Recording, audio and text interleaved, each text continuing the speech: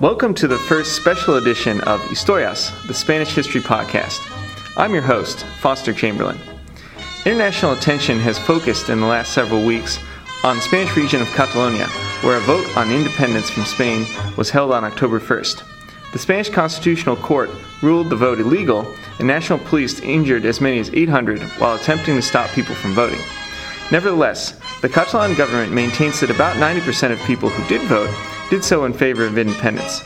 Over the past few days, events have become even more confusing. Fortunately, I have two experts on Catalan history here today to help us understand the situation and the history behind it, James Stout and Maria Carreras. James is an adjunct professor of world history at San Diego Mesa College, and Maria is a senior graduate student at UC San Diego. James and Maria, I want to start by welcoming you both to the program. Thank you for having us, Foster. My pleasure. So James, I thought we could start with you, and I was just wondering if you could help us out just summarizing these events of the last few days in Catalonia and where this situation stands right now. Sure. So if we start on the 1st of October, right, which had been coming for a long time, the referendum seems to have returned about a 90% yes. Yes, Catalonia should be an independent state in the form of a republic. And since then, there has been some indecision. And on Tuesday of this week, so this is 9 days afterwards, the Catalan Parliament passed an independence motion, but then delayed implementing it, which is a confusing situation, which has led to the President of Spain, Rajoy, giving an ultimatum to Catalonia that by next Monday, I believe, they should clarify where they stand and what they're going to do. And we don't know where they stand, and we don't know what they're going to do. So we see that in the last few days, we have this movement for independence in Catalonia that's kind of reached this impasse with the Spanish government, and we'll see how this plays out over the next weeks and months. But I wanted in this podcast to take a step back and try and understand the history, the historical context that has broadly led to this conflict right now. And so I thought if we stay with you for a minute, James, if we could go back kind of all the way to the beginning, because I know that a lot of Catalanists will say that they kind of trace the origins of their national identity as far back as the Middle Ages. So I was wondering if you could just kind of summarize that perspective and also tell us how you feel about that. I'm not a big fan of this primordial nationalism, this idea that the nation existed before we were aware that the nation existed and we woke up to it, so our awareness of it. But certainly we can look at a notion of Catalonia, or an area which is similar to Catalonia, which spoke a language which is Catalan, or Languedoc, which is one of this language family of which Catalan is one. And the language spoken in Valencia is very similar. The language spoken up in what's called northern Catalonia, which we would see as the southern French provinces, which are also Catalan, is very similar. And the language spoken in the Balearic Islands is very similar. So the Principality of Catalonia, I guess, was part of the Crown of Aragon, which then obviously is united, as I'm sure your listeners will know, with Castile, and this later becomes the Kingdom of Spain. And throughout the 30 Years' War, the Franco-Spanish War, we see that in times when Spain is in trouble, Catalonia tends to revolt against the Spanish monarchy. And they tend to assert their own fueros, which are independent legal rights, which it's worth noting may be slightly more liberal with respect to their property legislation than other laws at the time. That they weren't really proto-democratic, and I don't buy the argument that they have some distinct lineage of democracy passing back through hundreds of years. And then we get to, for instance, the Reapers' War, which is where Catalonia's national anthem comes from. Again, when there's disputed succession to the Spanish throne, the Catalans will support a different candidate to the rest of Spain. And there's this consistent desire for Catalonia to assert its independence or its difference throughout Spanish history, I guess. But we don't really get to what one could call a nation or nationalism until we arrive at modernity. And I believe that nations are a consequence of modernity. So if we see a nation as like an imagined community, people really start to imagine this community as distinct from Spain and whole unto itself around the time of the Spanish crisis in 1898. And it's important to realize that the first Catalan nationalist parties don't seek to leave Spain so much as to lead Spain, and to impose what they see as a Catalan sensibility on what they see as a Spanish disaster. And this is where Catalan nationalism comes from. It's accompanied by a romantic renaissance. These poetry, they're called floral games in English, sort of a poetry competition, which really sees a revival in the use of the Catalan language, Catalan cultural things like dances and choral societies coming back. And this is happening as Catalonia is rapidly industrializing and the rest of Spain is not. So their economies and their cultures are rapidly diverging, and maybe those two things are not independent, right? Right. And as the Catalan economy grows, and the Catalan textile industry specifically grows, the Catalan bourgeoisie and the Catalan nobility start sort of thinking back to this time when Catalan was spoken by everyone, because there's a huge influx of migrants from the rest of Spain. And when people lived in the fields and had this happy romantic idyll, right? And this romantic idyll is expressed in Catalan. And it's constructed against Spanishness and against this migration from the rest of Spain. So Maria, if we can turn to you, James emphasized the role of the late 19th century and specifically the moment of the crisis of 1898 as a point where Catalan national identity really condenses. So I was wondering if you could tell us a little bit more. What was it about that moment that really saw the rise of Catalan nationalism? Sure. I think what's pivotal about that moment in that year is when Spain loses its empire. It loses Cuba, it loses the Philippines, and it loses Puerto Rico. So what's happening is that you have a lot of Catalan businesses in a lot of these colonies, particularly in Cuba. So a lot of people argue and make the claim that empire was what was kind of keeping Catalonia and the Spanish state at bay with one another. So once empire collapsed, then that fractured the relationship between the two.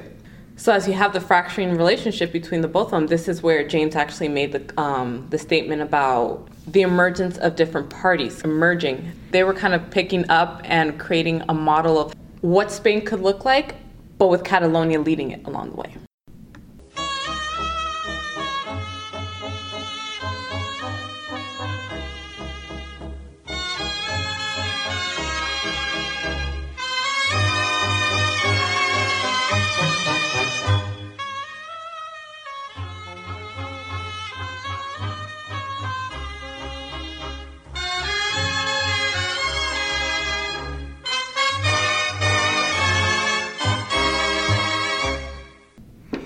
Welcome back to the program. I thought in this second segment we could talk more specifically about the development of this Catalanist movement in the 20th century and bring in a little bit of the research that you two are doing as well.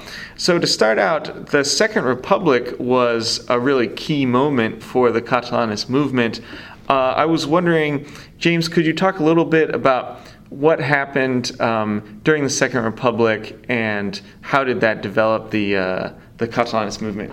Yeah, for sure. So what we had in Catalonia in the Second Republic, in contrast to Spain, was a consistency of agenda and political sort of rule by one party, the Catalan Republican left, what we call them in English. And that's abbreviated to ERC, right? The ERC is the government of Catalonia for the entirety of the Second Republic. Now, at the very beginning of the Second Republic, an independent Catalonia is actually proclaimed. And this is very quickly walked back, and it becomes an autonomous Catalonia within Spain. And that autonomous Catalonia has significant leeway to legislate as it wishes. And it continues on this left Republican agenda, which benefits the working classes and brings people, regardless of where they're born, into this Catalan national project. And when the government in Madrid, as I'm sure your listeners know, we have these three biennia that we divide the Second Republic into. And the second one is often referred to as the Bienio Negro, the Black Biennium. This is when the government in Madrid moves to the right, and the government in Catalonia remains the same, largely aligned with the previous government in Madrid. And conflict immediately begins, and in October of 1934, we have this conflict becomes open and becomes violent. We again have another proclamation of the independent Catalan state, which is repressed by Madrid. I think October of 1934 is the closest analogy to what we're seeing right now. There's probably no coincidence that this vote happened in October. And what we see after that is kind of this strengthening of the notion of, if Catalonia can't have what it wants within Spain, then it'll get what it wants outside of Spain. Especially during the Second Republic, when ideas of democracy and autonomy and determination are very valid and very current within that climate of the 1930s, right? And Catalonia had become a very different polity. For instance, communism didn't have much sway in Catalonia. The salient union groups were anarcho-syndicalist or socialist. But because Catalonia has this consistent ERC majority in the Catalan parliament, they're able to get a lot done for the working class. And I think that's where my research comes in a little bit. I look specifically at sport, and specifically at the use of popular sport, i.e. not elite sport that people go and watch, but sport that people participate in, to bring groups together behind this Catalan nation. So that's getting people of different classes, getting people who were born in different places, people who work in different industries, to come together on the field of play and take part in mass gymnastics, to swim together, to run together, to build human towers together, or play football together. And in doing so, to build this popular Catalan identity around sport. And sport fit very well with Catalan ideas that they were modern, so they could use these supposedly scientific, which, as it turns out, were not scientific, rigorous methods of training. Catalonia had long been trying to assert itself culturally. We spoke about that cultural renaissance, and one aspect of that was the construction of stadia. And cities technically apply for Olympiads, nations and states do not. Although we perceive them as being awarded to states, not cities, they're actually awarded to cities. Barcelona had been putting forth bids for the Olympics for a long time, and Barcelona was passed over for Berlin at a time when Berlin was a part of the Weimar Republic. Berlin, by the time it held the Games in 1936, was not part of the Weimar Republic, as we know. And Catalonia, Barcelona specifically, steps forth. I should have said earlier that this ERC government is not dissimilar in many ways from a Popular Front. It's a broad coalition of left Republican parties that agree on Catalan nationalism and that agree that they are very strongly opposed to fascism and to the Spanish right, which I don't think we should characterize as fascist. And so when they see these fascist games, the Catalans already have these stadia, which they've constructed as they very explicitly compare them to cathedrals. And they're trying to bring people to Catalonia with this idea that Catalonia is this modern place where we don't go to cathedrals because we're not national Catholic necessarily like the Spanish, although there were Catholic Catalan groups. But they also have these modern stadia where people can go and enjoy sport instead of worship, or a different kind of worship maybe. And so Catalonia steps up in 1936 to hold what's called the Popular Olympiad. It's often called the Workers' Olympics, but I could bore you for hours on why it wasn't a Workers' Olympics. What's important is that they do this under the auspices of the Popular Front. And so, although funding comes from Barcelona, funding also comes from Paris, from Léon Blum's government, and from Madrid, and from the United Kingdom. And it's a good example, I think, of the Catalan willingness and adeptness for using sport to bring people together who didn't see themselves as one. And I looked at how they use sport to build this Catalan nation across classes, and I finished up by looking about how they tried to use sport to build an international identity across different nations. Unfortunately, the day that the Olympics were due to begin was also the day that the Spanish Civil War did begin, and so the Olympiad never happened. But nonetheless, I think it represents the high point of this Second Republic and their attempt to use culture in Catalonia to bring people together. Do you think that using sport and other cultural activities during the Second Republic that did help to coalesce this Catalan identity? Yeah, I do. So if we buy Anderson's narrative of the nation, it comes together through print capitalism, right? Now, that is compelling in many cases, but it's difficult necessarily to use print capitalism for a nation which has a national language when most of the working class don't speak that language, right? So we have to use another means of constructing the nation. Now, sport is a language that we all understand, and there's something that doesn't need to be communicated through words when we all stand on the terraces together, or we build a giant pyramid together, or we sweat together. And I think that using sport, I looked a lot at cycle racing. partly because it's something I enjoy greatly, partly because as a peripatetic sport, it's a really interesting way of constructing national narratives, because you can literally beat the bounds of your nation around the outside and tell people that they lie within it, and draw them into a narrative which starts in the capital and comes to the provinces and returns to the capital. Mm-hmm. And I think that's a really powerful way of bringing together a nation that isn't necessarily linguistically cohesive and that's experienced massive immigration, because it doesn't require education, it doesn't require language, it doesn't require access to high culture. And it allows people to access this thing that they can all do and that they can all do together. And there's a very explicit narrative of popular sport in Catalonia. And there is government and civil society support. This is the same momentum that gets behind the Hitler Youth, that gets behind all these movements of the 1930s, that the body of the nation is becoming weak and we must strengthen the body of the nation. But unlike the German or Italian, the Hitler Youth, the fascist youth in Italy, which was about order and discipline in strengthening the body, this was about participation and coming together to strengthen the body together. To many of these groups, like the Sokol, which I'm very interested in, had education elements. They would teach people to read and to write and about Catalan history, and then they'd all go and do mass aerobics, lifts and weights, play some football, build a pyramid. Yeah, I think it plays a really important role in physically and emotionally bringing a nation together in a way that you can't when your national language isn't a language that everyone speaks. So we see the Second Republic as kind of this high watermark for Catalanism, where the region is actually able to obtain autonomy.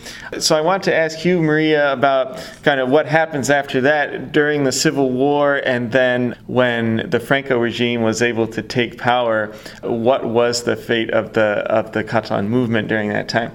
Right. So primarily my strength lies within the Franco regime and into the transition to the modern era. So when you have the arrival of Franco, he asserts to establish his authority and his power over the Spanish state. The object is to create a homogenized, unitary state around what we could say an anti-multicultural Spanish nationalism. So in doing that, it abolished all forms of regional language and regional cultures and expressions. This included, of course, Catalonia, Galicia, and the Basque Country, of course. So what exactly was it eliminating? The public use in print. So at that point, you can no longer have anything printed in Catalan. Eventually, what ends up happening is a lot of these companies are abroad. A lot of them are in France. So you do have the language still circulating and being printed and then imported, but just not necessarily in Spain. You can no longer speak the language. A lot of street signs, names of people, and different things. The Catalan version was abolished and it had to be replaced with that of Spanish. An interesting case, of course, is with FC Barcelona. It was no longer Football Club Barcelona, but Club de Futbol de Barcelona. And these were done for many other teams as well. So you have the oppression of a culture more broadly. And within that culture comes the language, the symbols, the expressions. So how successful would you say the Franco regime was in trying to stamp out the Catalan language and the identity that comes with it? Right, so I think this heads into my research, which focuses on the history of childhood during the Franco regime and into the transition. And although I look at the way that regions, both Catalonia and Andalusia, use civil society and how non-state elites targeted populations, it always does so in opposition to the center, in opposition to Madrid. So what the state is doing is it tries to create a unified education system. In part, that does not become as successful as they would imagine. I think the idea would be we create a unified education system, we disseminate it out throughout Spain. All the kids eventually in the future will become these perfect Spanish citizens that we're looking for. Well, there's various problems with that. One, there is no agreement between what Spanish history looks like, what the Spanish education system should be. Some vow for a more conservative one, which putting the church at the center of it and kind of dictating what happens. And there's the more progressive kind of education. And what progressive merely meant at this time It was just kind of using theories and methodologies and European ideas. And this is something that becomes central with Catalonia and the way that it kind of links itself to Europe. And it's happening today, and as we will probably speak about in a second. So there's tensions within that. There's also the idea that education was not universal at this time period. There were children that were being left out, whether it be because they were poor or they had sufficient means and funds to go into private schools. And in Catalonia, the private schools actually become central in, what I would say, in fostering this reemergence of Catalan fervor after the transition. Because what's happening is that a lot of wealthy and upper middle class elites, what they're doing is actually sending their kids to private schools. A lot of these private schools were, for example, the French schools. Within the French schools, they were exposed to other ideas. They were exposed to ideas, a lot of left ideas, a lot of ideas that were just being circulated around and throughout Europe, and something that within the Spanish government would have been in existence. So in this sense, I would say if we're discussing citizens, creating citizenship, which is something that then is later discussed now as to who is Catalan, what does it mean to be Catalan. We're on the spectrum of nationalism does lie.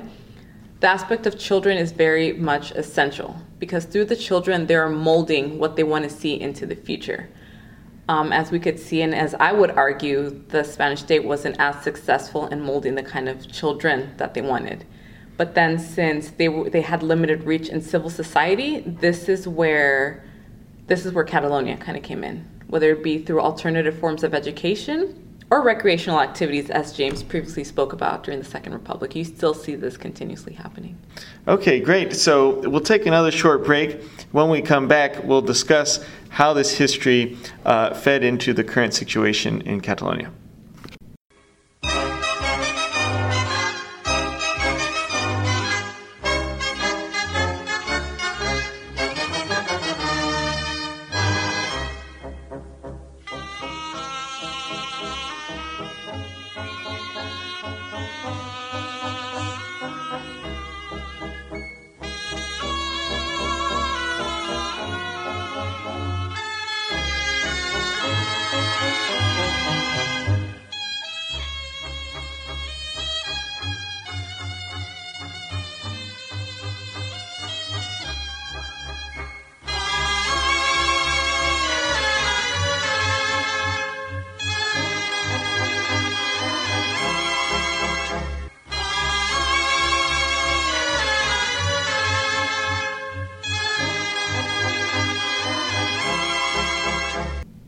So in this third section, I want to take the historical context that we've been talking about up to the situation as it stands at present in Catalonia. So to start out, I want to ask you, Maria, as the Franco regime was trying to suppress Catalan identity, as we've been talking about, do you think that in a certain sense it actually strengthened that identity in certain ways?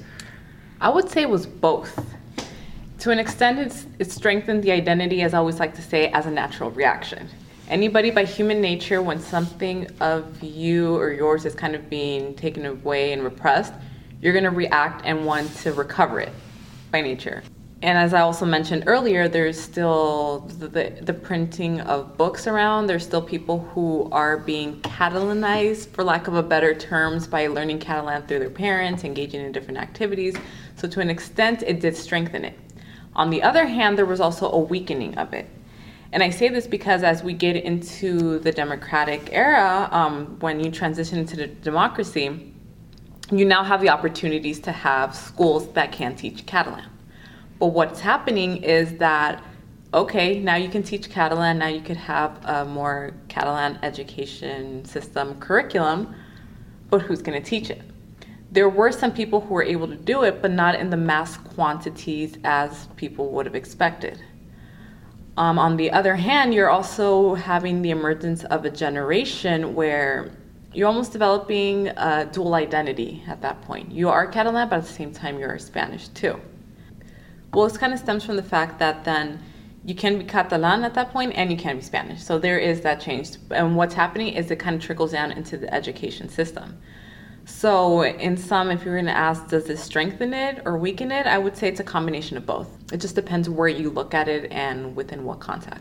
So James, if we turn to you, I wanted to ask you a bit more about what Maria mentioned. After Franco died in 1975, we have this transition to democracy, and Spain gets a constitution in 1978 that creates this idea of autonomous communities. So how does Catalonia fit into this new system that they developed?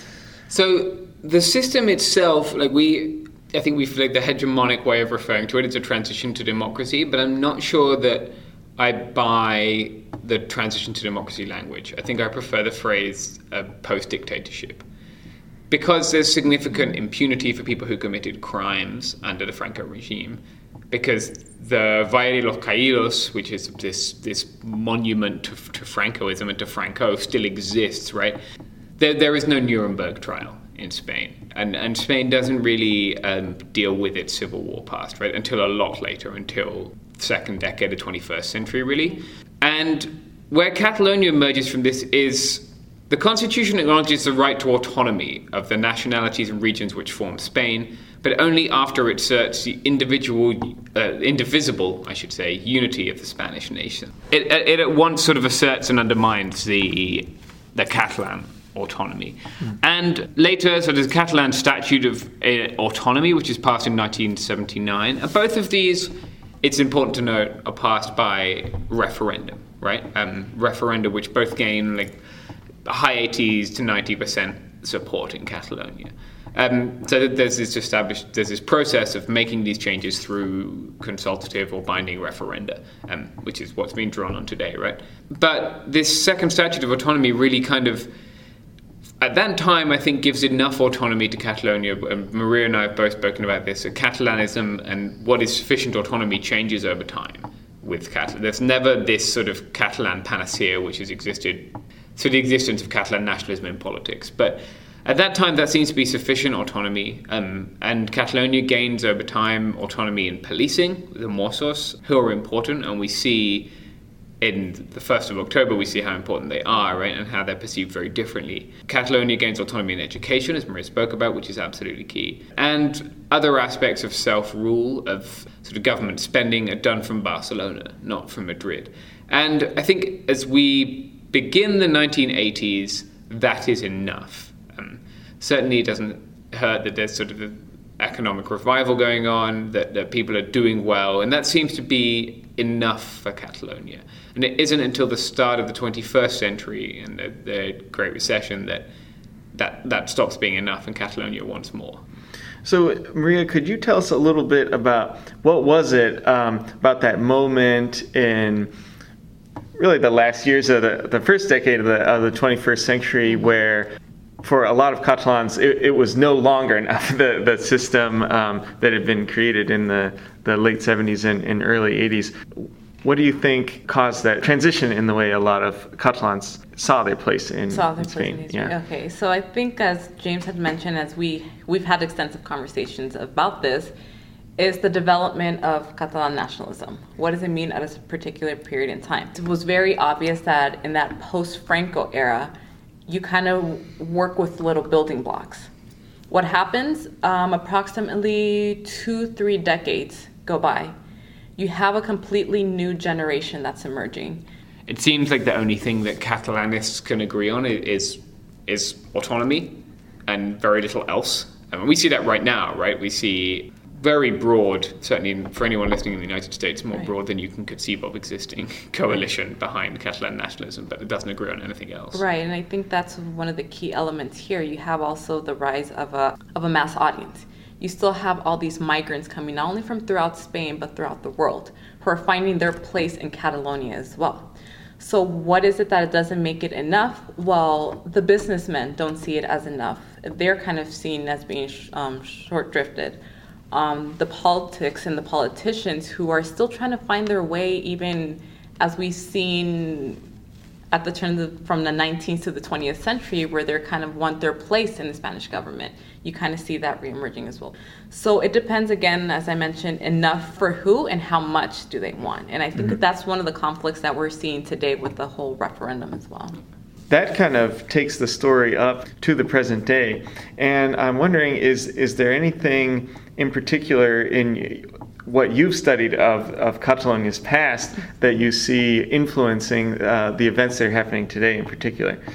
The one thing that I think that it's not just in Catalonia's past, but in Spain's past is, we've spoken about this, is that Spain seems doomed to repeat its past. A part of that is because it won't confront it. So Spain has this, now they have a law of historical memory. But as I said, like I don't see the Constitution as representative of a definitive break with Francoism. And so like these issues still persist and they just fester.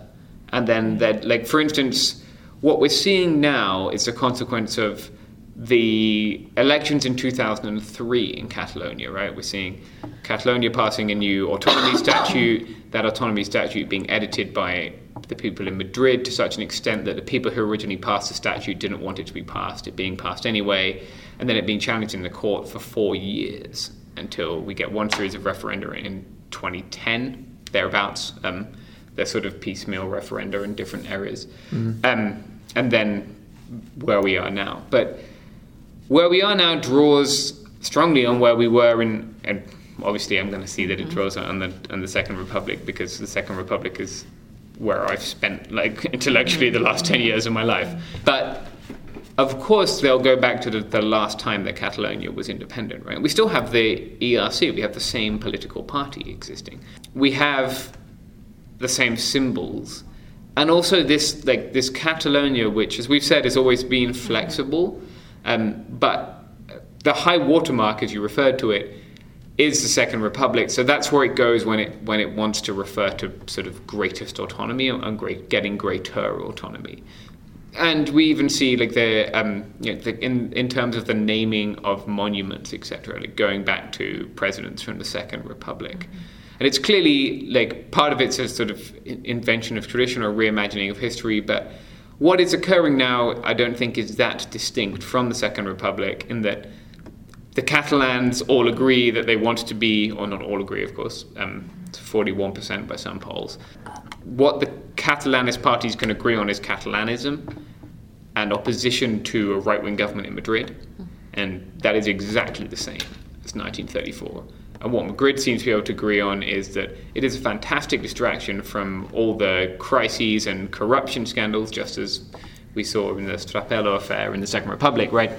A fantastic way of distracting from that is to go and stamp on some Catalan throats, and they're doing that again. Right. Even if it ultimately didn't work out very well for the first Second time. Republic. Yeah. And it's funny because James speaks of like the highlight of it. It's like, what does it mean to be Catalan? When was it that you really have the last autonomous Catalan nation? But the way that I kind of view it and have thought about it in Spain's historical past is I've placed it with the end of the empire and with the Franco regime. So I'm looking at it from the more like the brutal and dark moments of time, where you have, yes, the emergence of Catalan political parties, but then you also have the state intervening. You have an increase of violence. In the early 20th century, it was against anarchists of the time and any other left-leaning political ideology. The Franco regime, of course, we cannot escape that, with the idea of just oppression altogether, with the inability to vote, with the National Guard coming in, very obvious between the two. And I think one of the things that has stood out to me, at least more recently, is that tension and relationship between the National Guard and the Mossos d'Esquadra. Because the Mossos d'Esquadra are the ones who have the ability to patrol in Catalonia. But in any event, the Spanish state always says that in an event of a crisis, the National Guard has the ability to come in and overpower and overstep the authority of the Mossos and any other policing authority. And what's happening with the referendum, what I was particularly drawn to was the fact that the Mossos d'Esquadra were still protecting the civilians, as it's to be their role in this case, against the National Guard. For me, it's a particularly interesting tension that I saw. Yeah, and since I study the policing forces in Spain as well, it reminded me of this attitude that the Spanish government has had for at least since the Restoration period in the late 19th century of whenever there's any kind of political challenge, the automatic response is to send in the police and to try and stamp it out. It's fun. I was thinking about that policing thing. Like, the automatic response of the people is to start calling them murderers immediately the Guardia Civil turn up, right? There's this assumption that, like, they're here now, we know how this goes, right? They will kill us. And then the specific use of, like, rubber bullets, that just seems to be a very, like you say, a complete, I don't know if it's ignorant or deliberately pugnacious and an attempt to undermine the autonomy of Catalan policing. But it wasn't like they waited until they were being charged at by hordes of people with Molotov cocktails. They turned up, like, ready to rumble with rubber bullets in a way that they must have known was illegal. And that just, I don't know if it's sort of an arrogance or a sort of a feeling of superiority to the Mossos and to the methods of policing that exist in Catalonia. Mm-hmm. I believe they also used water cannon, which of course has it is symbolically tied to the Franco regime. They certainly have used that before in independence protests. So, like, these things are symbolic as well as, barbaric. But yeah, the policing and the firefighters, right? Seeing Catalan firefighters fighting with Spanish policemen was, I don't know, none of us expected to wake up to that on the 1st of October. Well, I think that you have a combination of the government putting the police in a difficult situation where they say you have to go into this region where you're not normally supposed to be anyway, at least not to that extent, and stop people from voting. And then also these kind of culture of policing where you're going to use very physical methods to try and get people to do that. And that's a culture that has certainly changed a lot since the Franco regime, but I think what we saw there was it maybe hasn't changed completely. So a last question. Do you have any predictions for the future about how you think this whole confrontation between the Spanish state and this independence movement in Catalonia is going to play out? I think I was off the mark when I didn't expect this to develop as quickly as it had done. I feel that if Catalonia doesn't strike quickly, then the momentum will be lost, and maybe it already has been lost. So I think that we'll know by this time next week. It largely depends, I think, on the willingness of the EU to support an independent Catalonia at this point, because an independent Catalonia outside of the EU is functionless, and it can't be the Catalonia that it is economically. But if I had to make a prediction, I maybe think that we won't see Catalonia declaring an independent state in the form of a republic as much as I would like to see that, given the way that this has been handled by Madrid. But it seems that there is momentum in Madrid behind discussing this further and discussing greater autonomy for Catalonia. I can't see there ever being a situation where the PP, Partido Popular, right, this right-wing party in Madrid, will tolerate Catalonia leaving Spain without doing even more violence than they already have. Mm-hmm. And I hope that doesn't happen. And everything seemed to have spiraled very rapidly, so I wouldn't put any sort of scenario off the table. Right, I think I would have to agree with James on this one as well too, and I think what it kind of boils down to is that relationship between the people and the politicians in Catalonia and the politicians of the Spanish state really coming to a consensus and figuring that out. We're in a moment of time where it's obviously completely and utterly fractured. Again, drawing parallels to the earliest 20th century, there was no consensus to allow Catalonia to somehow exercise a form of autonomy. The big factor, as James mentioned, is the EU. Like James said, Catalonia outside of the EU would be functionless. So it's really one of those things that's up in the air, but I don't see it happening anytime soon either. I guess a difference from what I was looking at in the 1930s is that there is a more significant asymmetry in force than there has ever been, right? So Catalonia in the Second Republic, and before that in the Primo de Rivera time, there was this era of violence, street violence, right, where unions were used to killing each other and to killing factory workers. And people, they used to say that they didn't bother cementing down the cobblestones in Barcelona because someone would be pulling them up and making a barricade again in 2 weeks. And people were used to violence. People were equipped to do violence in a way that wasn't dissimilar to the way that the entities of the state were equipped to do violence. Now they're not. Like there is no physical violence method through which Catalonia can win its independence. Right. There's just not that option. Right. So if Catalonia does say yes and Spain does say no, then we reach an impasse which only ends one way. That's not the same as and really any other previous incidents. It's not the same as the Reapers' War. You can't get a scythe now. Right, and I think, like I said, it boils down to, it's like, okay, Catalonia says yes, the state says no. It's obvious where it's going to necessarily lean towards. It's like I have no other option at that point. And particularly in the international context of the European Union, it seems hard to picture a scenario where the other states in the European Union, some of which are worried about their own cohesiveness, would kind of give their approval to that. Yeah. With that said, it's upsetting that the other states in the European Union can find it in their hearts to condemn firing rubber bullets into the faces of old ladies. Right. Because that's not consistent with a democratic Europe. The concept of an illegal vote is one we should think very hard about, right, Nick?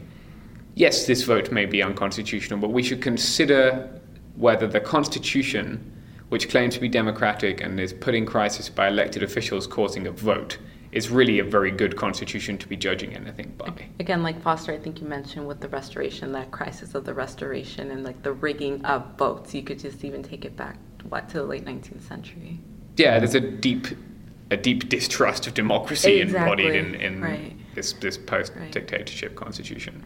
And the idea of an illegal vote and of using police to confiscate ballot boxes isn't one that's consistent with many formulations or sort of perceptions of democracy. It's not what you want to be doing to assert your democratic legitimacy. Yeah, it's interesting for me, having taught Spanish history, and one of the themes I focused on was this difficulty. Spain has had various liberal regimes in different forms for about 200 years now, but it's been very difficult for them to establish that legitimacy and stability. And even when I taught this a couple of years ago, I could say that Spain has finally been able to establish a regime where they do have that legitimacy and stability. And now it seems I won't be able to teach that anymore. No, unfortunately, you cannot teach that anymore, Foster. Yeah, sort of incomplete, unconsolidated democracy, maybe. Well, I want to thank you both for coming on the program. I think that this is really important that you guys are doing this kind of historical research that is providing this kind of context for all the developments that are going on right now in Catalonia. So Thanks for having us. Thank you for My pleasure. Foster. Thank you for listening to this episode of Historias, the Spanish History Podcast. For additional information about our guest and a list of suggested readings, please visit our website at historiaspodcast.org. Also be sure to follow us on Facebook so that you can be notified of new episodes.